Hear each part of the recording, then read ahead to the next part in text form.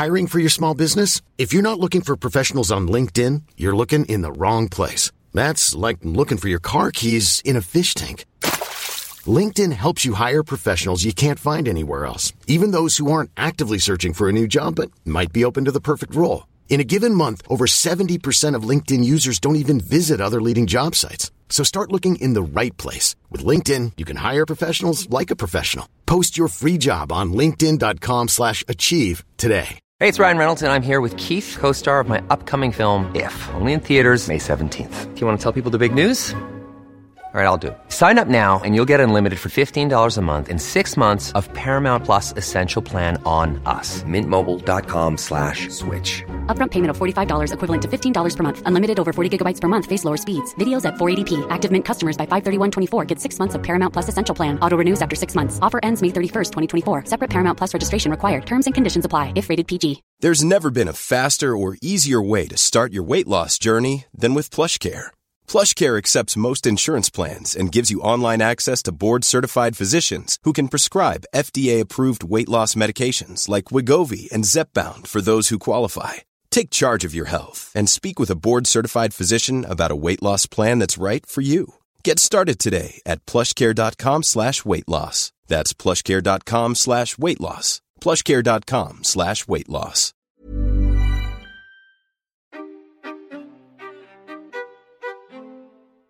I'm Rebecca King-Ferraro. And I'm Michael Sean Breeden, and you're listening to Conversations on Dance. Today we are joined by global artist Stefanie Batten Bland of company SBB. Child of a jazz composer, producer, father, and writer mother, and raised in Soho, Stefanie was clearly destined for a future in the arts. She situates her work at an intersection of dance theater, film, and installation with a focus on interrogation of contemporary and historical culture. This November 1st through 5th, Stefanie's Embarqued Stories of Soil takes the stage at BAM. This new dance theater work is an excavation of self and country created in textiles, skin tones, labor, land, humor, and moving bodies.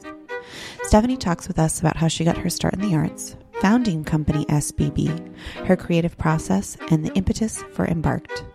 Tickets for Embarqued are available at bam.org or click the link in the description of this episode. Stefanie, thank you so much for joining us today. We're so excited to chat with you and get to know you a little bit better. You're in the dressing room, and so we feel that energy of performing and dancing. So tell us a little bit about how you first got started in the arts and dance.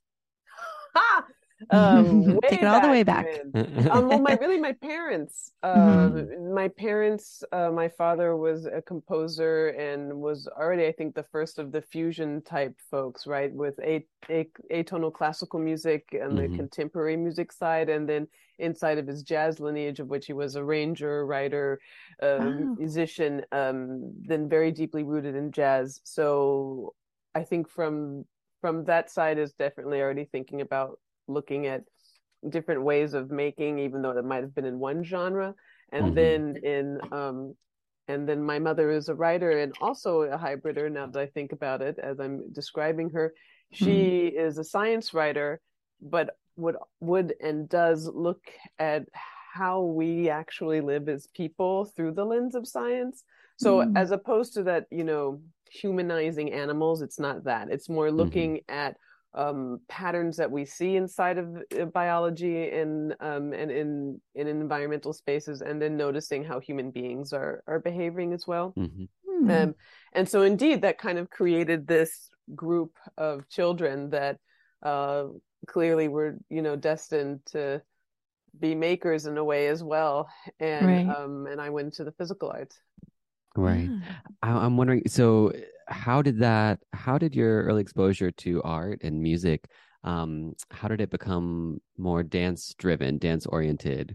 Did you have any musical training from your father's end, or was you just always wanted to move? My parents were really keen to make sure that I was not obliged to do what they did.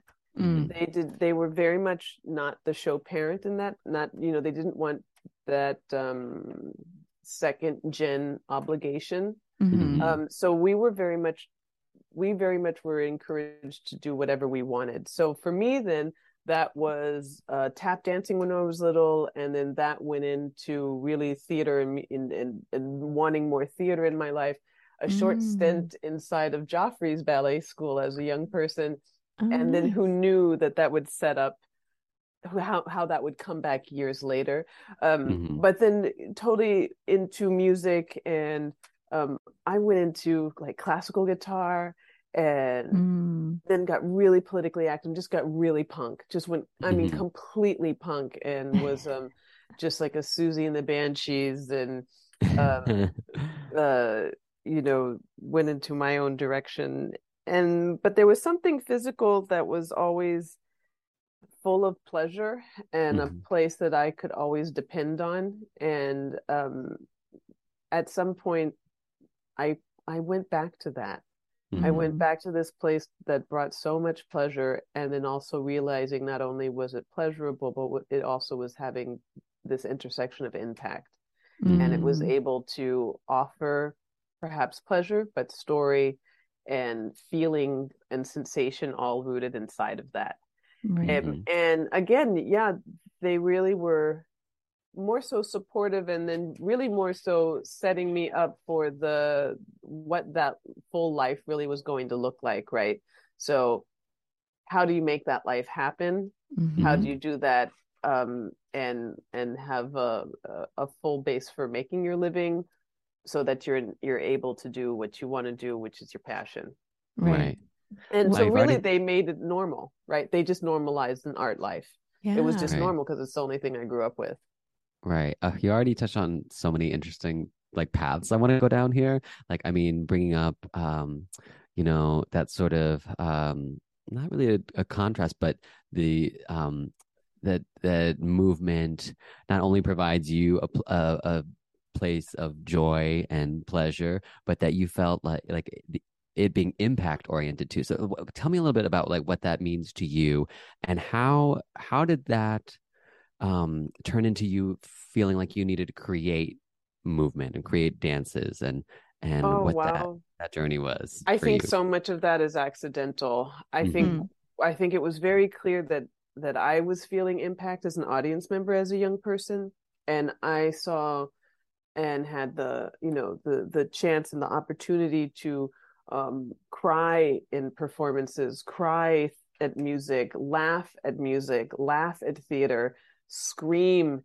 and wish I could run out and leave. I hated things so much, right? I was really allowed to go through all of those emotions that I think great art does. And then understanding that I can also have those same feelings inside of it as a performer, learning it, as well as then seeing those same visuals on the faces of audience member, how reciprocal the cycle is, right? And sometimes even based on what the audience member is feeling, that might affect me as a performer, which then sends itself down its own other cycle path. And that really got me going in terms of, okay, I knew this was the life choice. I'd say, and it's funny that you're speaking to me right now at BAM, because it's like this culmination and this apex of all of these years of work coming together. So Emily just walked by, who I've been working with for 20 years, from Swiss companies to our own work together. It's just this moment of all of it coming together, which is just so beautiful. But it was quite accidental in how it began. And it was just really as simply as, I'm a kid of the 80s. So most of my friends of this age group that grew up in Eastern Europe were trained pre and post wall. So access to choreography classes, improvisation, and theory, and things that we might take for granted in more Western states and countries were not at access to them. Though what was developing at the same time in their spaces was this physical theater and this absolute attack in expression. But what ended up happening is just basically a great girlfriend saying, I'm not making it past a certain point in auditions. When we get to improvisation, would you help me with some improv techniques, approaches, methods, whatever word we're using today for the next 6 months, right? And and then And I said, yeah, absolutely. And so a bunch of us got together and I just started kind of facilitating a class. And then that sort of just turned into a piece. I can't explain it. At some point I got much more sassier than the others and I just started directing the whole damn thing. And then that little piece that we had, we took around, and it won. In Europe we have many more. At that time, there were many more contests and competitions inside of festivals for up and comers, which would have a small remuneration amount, but it would really open you up to presenters. And so we won some lovely awards, which gave it then a longer life tag, right? And then that tag moved us around, and then really, I think the big thing that happened was we took one of those pieces to back in New York, we would come to Joyce Soho. That was a smaller shoot off from the big Joyce, and then went to Symphony Space with something. And all of this was still me performing in other companies, really enjoying myself. And then I got this job at the Paris Opera in the Comique house for the Josephine Baker musical. And I auditioned for Josephine, and I ended up being the head choreographer, and still performing in it. But it brought up this enormous team of performers and of genres inside of dance that I wasn't even an expert at, right? So then it brought on delegation and a whole slew of of other choreographers within the choreographic team, and an enormous cast and crew, and defending and researching this extraordinary woman. And one night, the director of the opera house, he would always kind of tease me with how I would warm up, and because I was doing a lot of rolling around on the floor, and he said, okay, so what are you doing? And I was like, well, I call it contemporary. He said, I wonder if that couldn't be a show, that all of this that you're doing. What is that? And I said, yeah, I mean, what would that look like? And since in that at that time in that space there was a very particular type of artist unemployment that we could receive in France and in Belgium, and I think Germany had just stopped theirs. And I called all of my friends together and I said, listen, I've got an opportunity to make something at the Paris Opera Comique. Our one rule is that we must honor and follow and oblige what that particular opera house stands for, meaning that it's for the people and its price tag is of a certain rate so that anyone and everyone can access it without nosebleed seats, and that it's a commentary house that has to engage in current dynamics and current events inside of the space. And so I said, okay, we're going to make a show. Let's call it Paris the Métis, which is what I am. And let's hang out like wet clothes.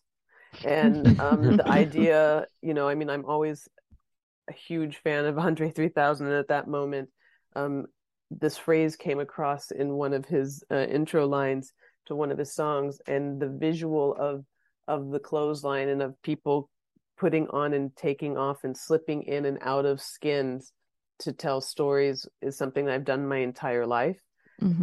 And how wonderful to be able to celebrate that and bring that into the foreground as a storytelling mechanism. And that piece went around, got bought, and that kind of really started it. Wow! So when did that wiggling on the floor? When did that become the creation of then your own company?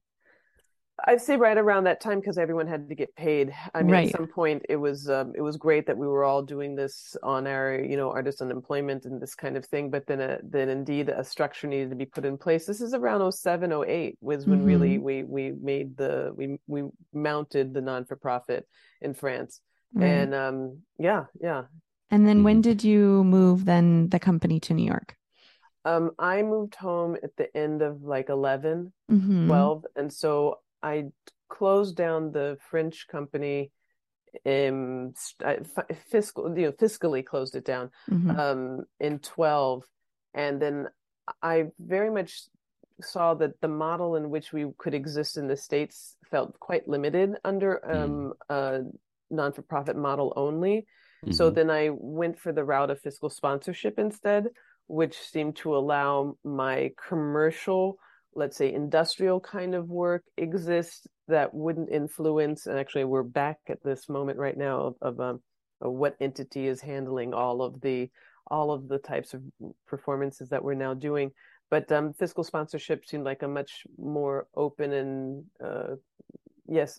a more spacious way to create and to also offer stability to our performers and to our collaborators and to myself.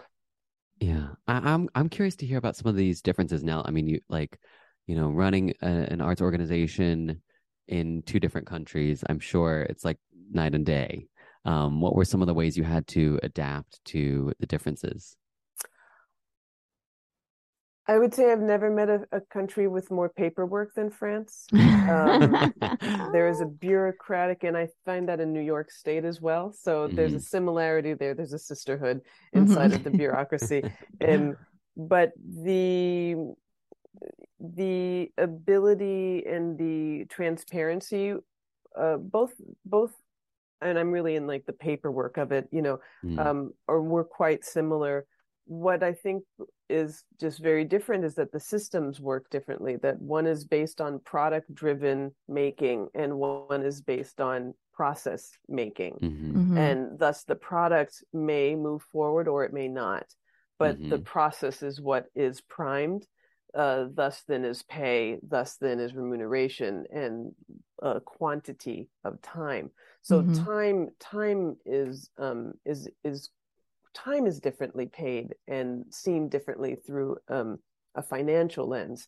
So here, and that's something that I did say we would come home, we did, and something that I do insist that I don't fall into is this American model, where one is obliged to make a piece a year or make in this kind of hamster wheel, which I feel does sort of kill the natural dream magic making that art is.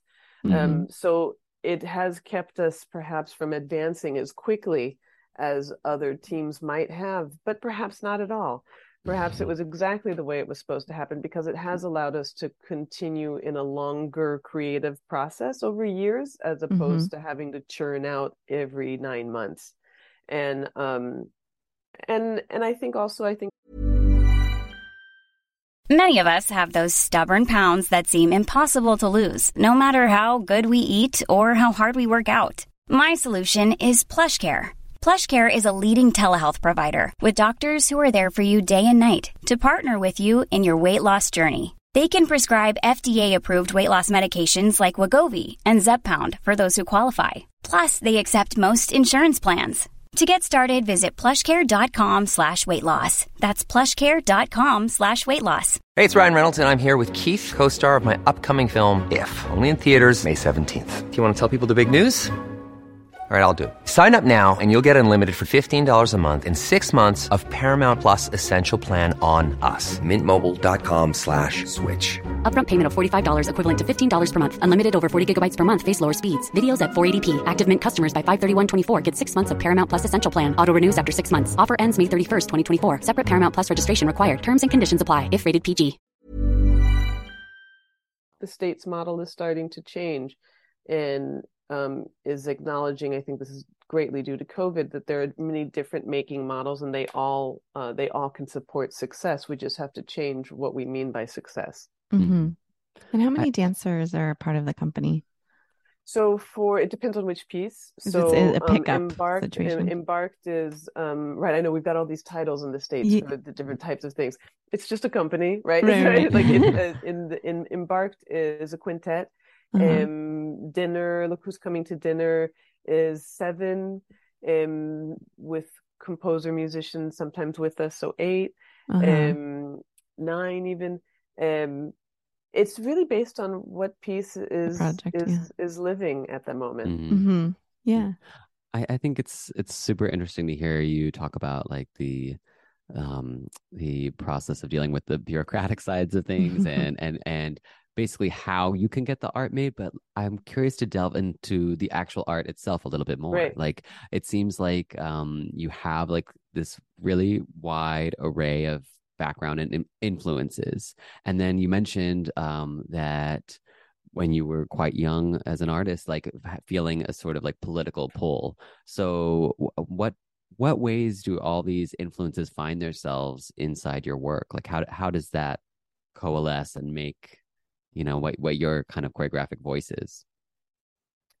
It can or it can absolutely not. I mean, I'm a storyteller, so it's what I understand needs to be told at that moment. Mm-hmm. And they do happen to share themes at times that go down to just the very basic question of why do we choose certain behaviors and how do these behaviors affect the others with whom which we share our lives, right? Mm-hmm. And I think that is probably our core signature, or what I'm always, the thing that I think about that probably drives me the most is always like, why do I make this choice? Why do others make this choice?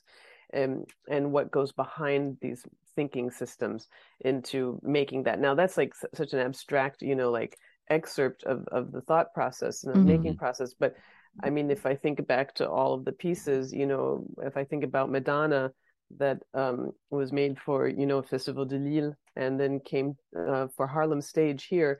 I was looking at the all of these enormous paintings and tableaus of the Virgin Mary, but she just had skin that was darker than mine.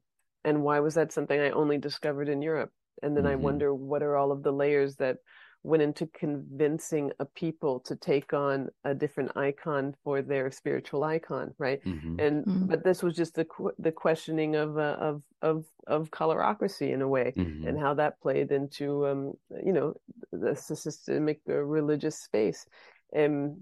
But was I thinking those thoughts when? No, I saw a Virgin Mary on a tableau, and she was exquisitely dark chocolate, and I just wanted to dive into her skin and take her out of the painting, and wonder what her story would be when she came to life. If I think of a place of sun, where we're experiencing entrapment and opportunities of evolution due to oil spills, and how do we evolve. This was truly through the accident of while we were making terra firma, a huge spill occurred in the south of the States. And so these questions around visuals that I had seen times and time again as a child through my mother's lens and all the work she did for in the Cousteau Society, then I just started thinking about, well, actually, how do we take toxins in, and how do we either coexist with them, turn them into something that we can help, that we can move forward and exist with, or we extinguish and we perish and and change, into how do Embarqued, what we're working on right now, is such an accident. I was in a grocery store and I found a book on an African American heritage trail in Martha's Vineyard, and I was just so shocked by the book's cover. I couldn't imagine that a book so interesting could have a cover so uninteresting, and so that's why I actually picked it up. And I could never put it down. And so then I just wanted to go and discover where these spaces were that honored freed slaves, that honored the freed people that Massachusetts even encouraged to use our capitalist system to find and fight for their own freedom. What an amazing thing that on this island there was an idea of memorialization that was quite different from others that I was often used to engaging with, and looking up at a grand statue of someone who most likely colonized a land or won a war or something, were these kind of live tributes to past peoples, and people were based in stones. Sure, there are of course some that have beautiful plaques and tell the story of who was here and at what era, but the island's tradition was based in pilings of rocks. And so it was something that continued on. And I love that was something that you could participate in the present tense and continue to build and change, just as it was so naturally and normally in your space and in your environment. So it brought back this idea of normalcy again. And I just am absolutely for normalizing art making and expression, right? And it's here I was watching memorialization just become normalized, right? As in an active tense. And then that brought up the idea of, well, what is the idea of soil? What is the idea of space and territory? And who are the people, and how can I celebrate the shoulders upon whom I stand, at the same time maybe break down these systems that actually have trained us to behave in certain ways at the same time through the stories of who we are now. Right. I'm curious, when you're creating a work that is like so invested in so many complex themes, like how explicitly are you trying to get them across? Or like when you said that like you saw the Virgin Mary with dark skin and that gave you a feeling, it's like, are you trying to evoke that feeling? Are we trying to get the specificity of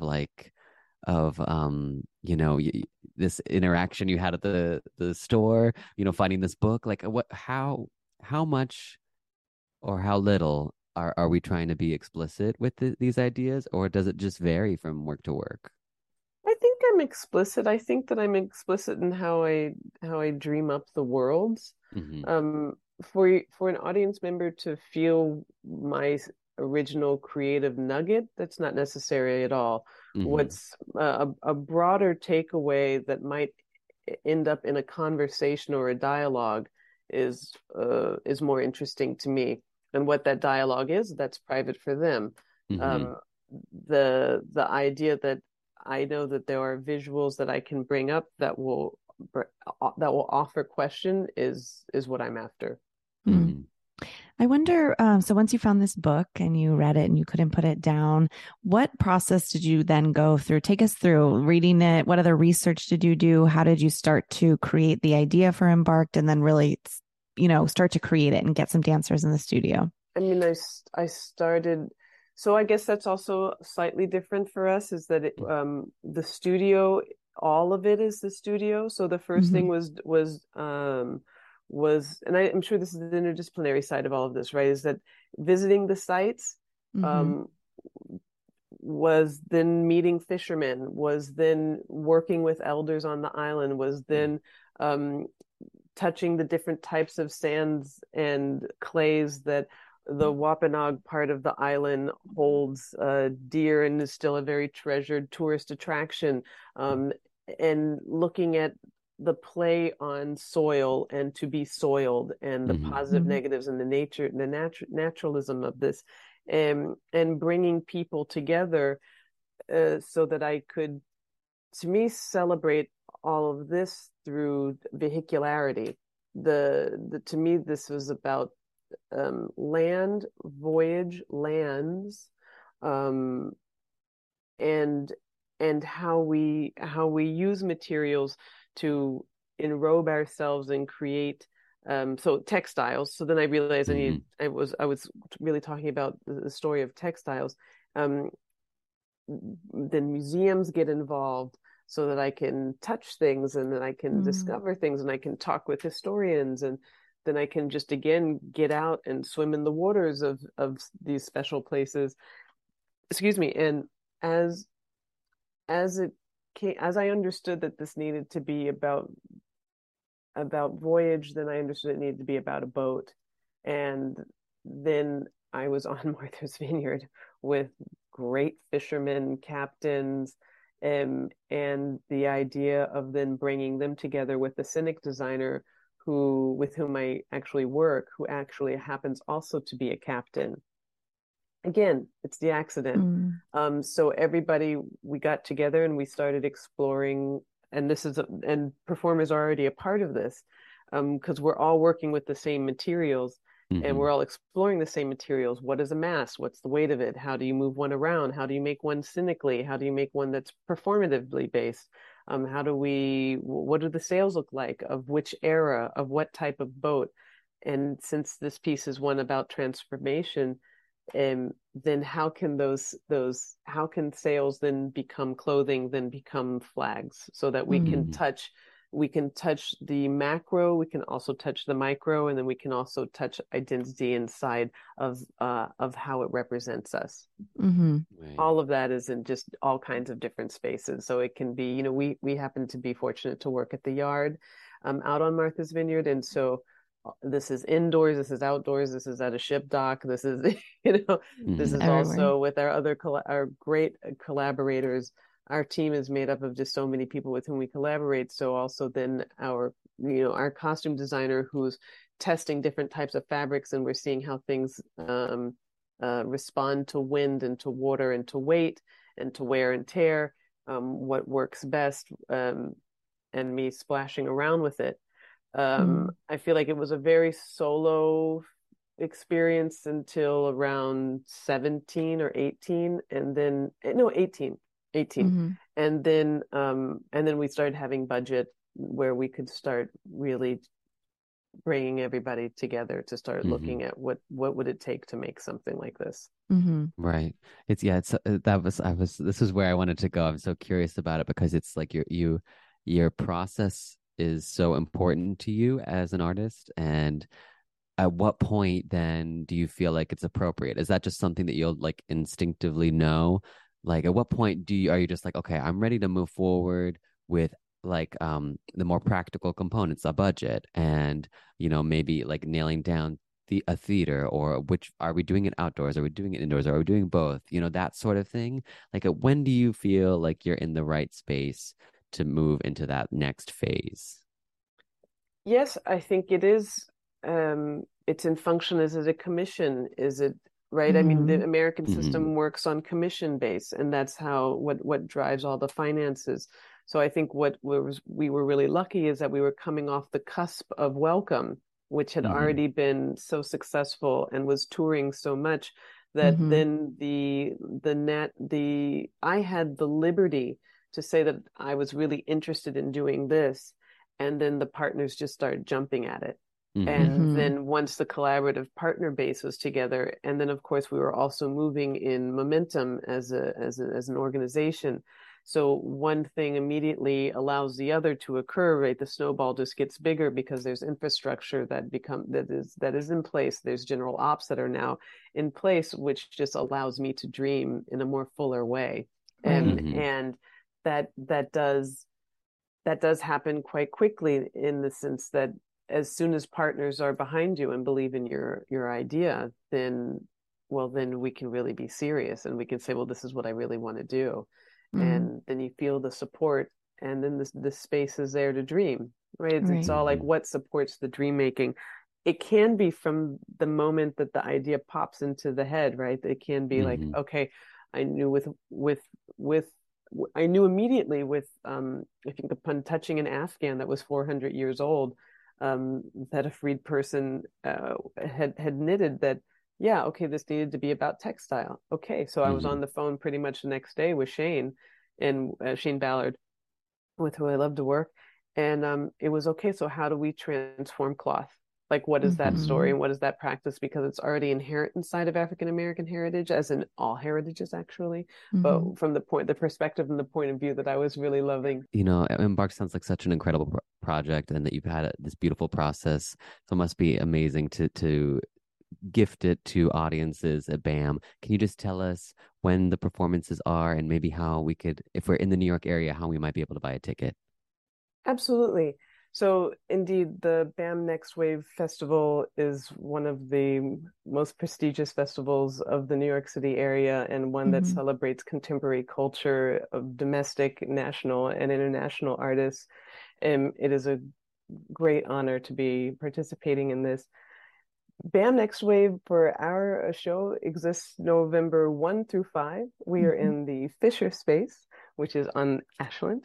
And you can go to bam.org and look up under Embarqued, and you'll find tickets. And we're every night for those 5 nights. Well, I'm in town, so I think I will be popping over, Stefanie. This was just lovely, and we hope you have a great rehearsal day. Thank you so much. Thank you. Thank you so much.